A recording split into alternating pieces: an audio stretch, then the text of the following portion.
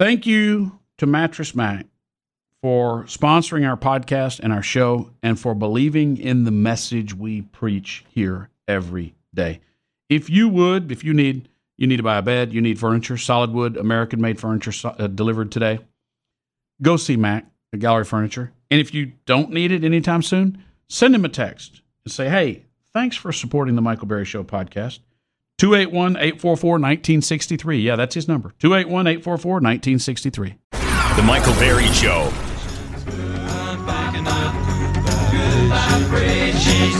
We spoke to Chadwick Moore months ago when his wonderful new biography on Tucker Carlson came out. I've read the book, recommended it widely as often as I possibly can. Some of you are well aware of that.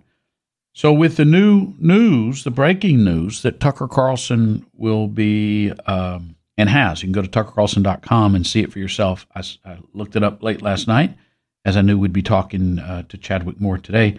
An exciting new company to showcase and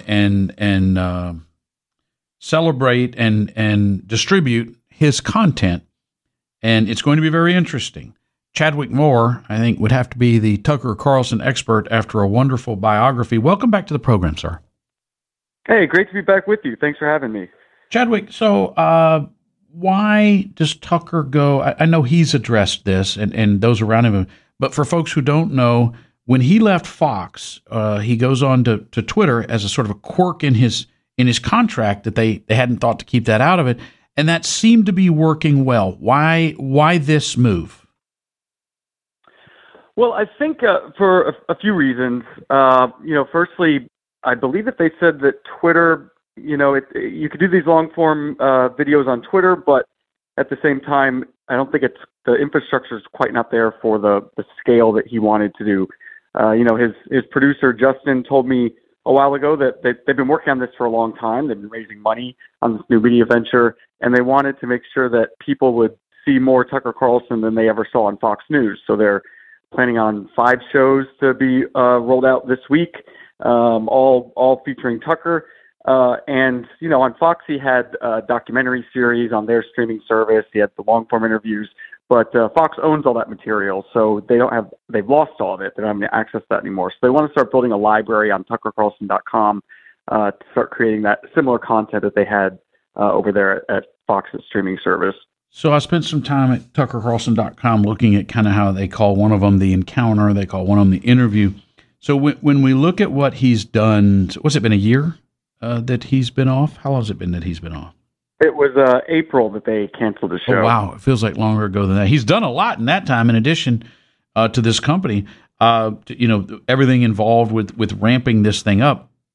But one of the things he's done, which I think is interesting, because otherwise it wouldn't be done, is he's bringing people in that are not 100% saints. They're people that have warts and all, but they may, in the midst of that, have some interesting kernels to share. And Andrew Tate, Alex Jones a few days ago, Larry Sinclair, I think was his name. How much of what he will do in the future do you think will be things that are not just what everyone else is doing, but literally if he didn't interview that person, no one would? Yeah, he's always had that, that's sort of been a part of his brand on Fox. But of course, Fox has although he had so much editorial control on Fox, and according to him, what he told me is, no one ever told him what he could or couldn't say on air, what he could or could not cover. Of course, they're going to some extent, I would imagine, self-censor in that environment, in a corporate environment. And Fox also has a do not book list, they called it. So people who are banned from the network. I'm sure people like Alex Jones and Andrew Tate would be on that list. But now, Tucker is free to do whatever he wants and talk to those people. We went through a period during the Trump years where so many people were just completely unpersoned by big tech, especially Twitter under its previous left-wing leadership.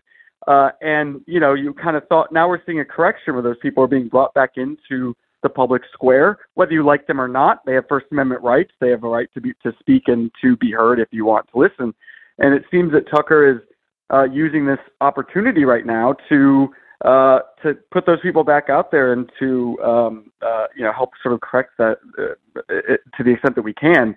that massive depersoning that happened under the Trump years.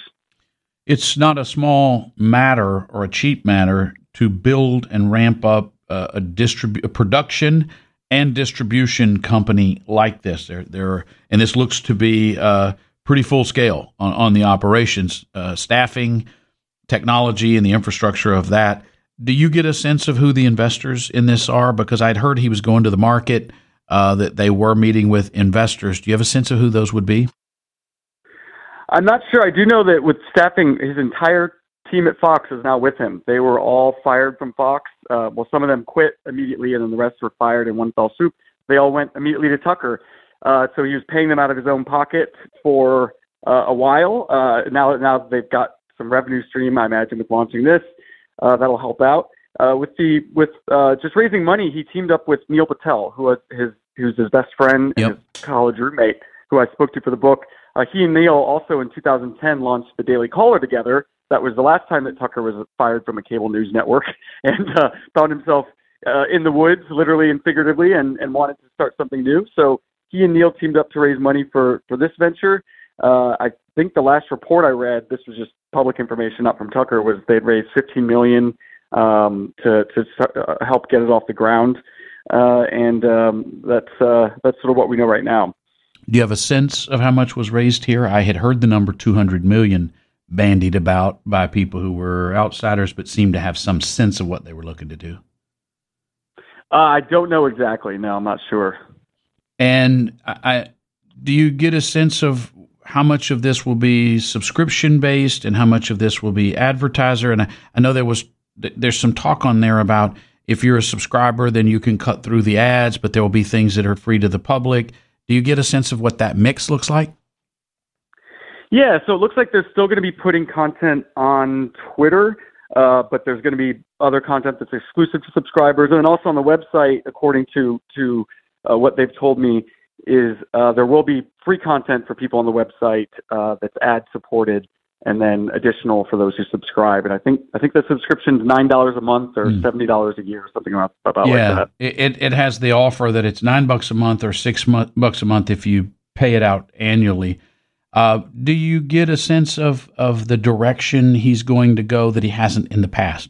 Things that he would cover that he hasn't previously? I hope that he goes back to doing a nightly show. That would be nice. I think people really miss that immediate commentary, appointment setting. Reacting in real time. Yeah, and then with those wonderful monologues that he was so famous for, which he all wrote himself. He's a very literary guy. He's a very, very talented writer. Other than that, he seems to be kind of redoing a bunch of interviews that he had on Fox. One of them was early on, actually, on Twitter. He re-interviewed Capitol Police Chief Stephen Sund, who had some sort of bombshell revelations about J6. What's interesting about that interview is he had planned to release that interview the day that he was fired from Fox. So they'd already interviewed him for Fox. His show was taken off the air. Fox owns that video, so they couldn't do anything with it. So Tucker re-interviewed him and put it on Twitter.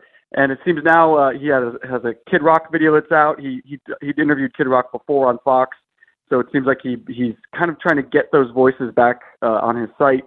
And then they're going to be doing a documentary series, which he had on Fox that would seem to be very successful, digging into any of these issues that people in mainstream media won't touch, anything that seems to maybe be provocative or go against the narrative. So I think people can probably look forward to more of those too. I wish him well. He's not a guy that talks a lot about himself, so I think you've done yeoman's work in telling the story of how he recovered from being the king of all time, of the nightly political talk world, to being summarily fired despite his ratings, and yet getting right back up and with a smile and a giggle, continuing to contribute because he cares deeply and he's a good person. Chadwick Moore, thank you, sir. Thank you.